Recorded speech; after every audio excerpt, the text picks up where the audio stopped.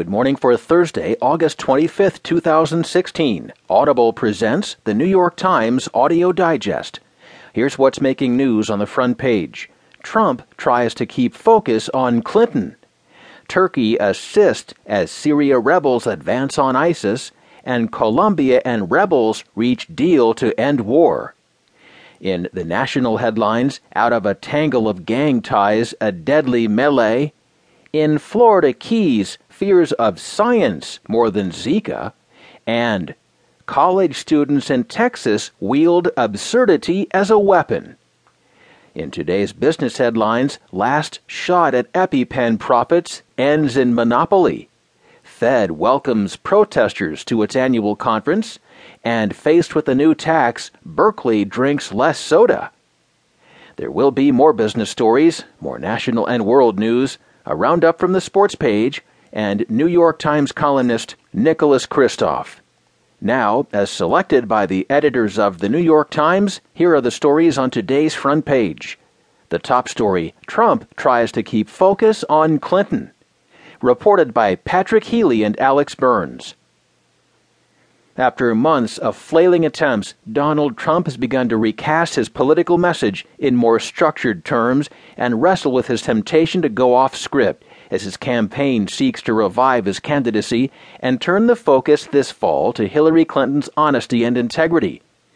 Working off a script from his reshuffled team of advisors, Trump is spending less time attacking his fellow Republicans and picking fights with people other than Clinton, instead hammering at her State Department tenure and her family's charitable foundation. And he's aligning his stump speeches with his television advertising, vowing to crack down on violent crime and lawless illegal immigrants.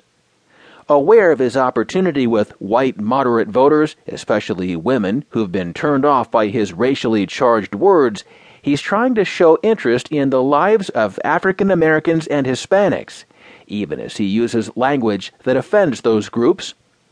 Many Republicans, weary of repeated promises of a reborn Trump, remain skeptical that he can stick to his message over the next 11 weeks, and some say it is too late to persuade most voters to see him anew.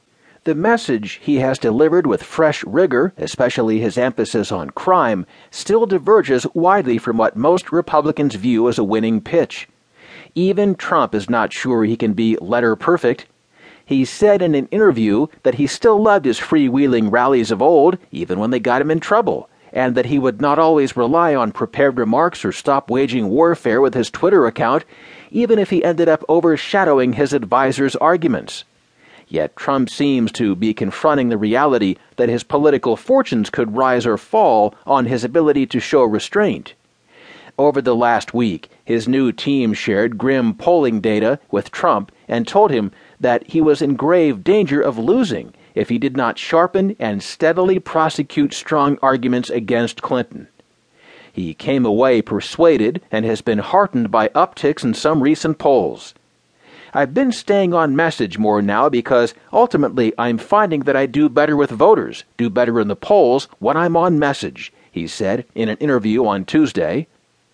Trump ousted his chief strategist Paul Manafort last week and appointed two advisors who had more expertise with his brand of bare-knuckle public relations.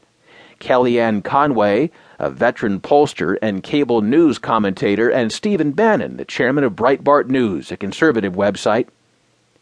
Trump sees Conway as a defender who can help him attract female voters and shape the message that he wants to deliver rather than impose one on him. Ultimately, I said, I want to do this my way, he said. I had 80 days at the time, and I want to do it my way.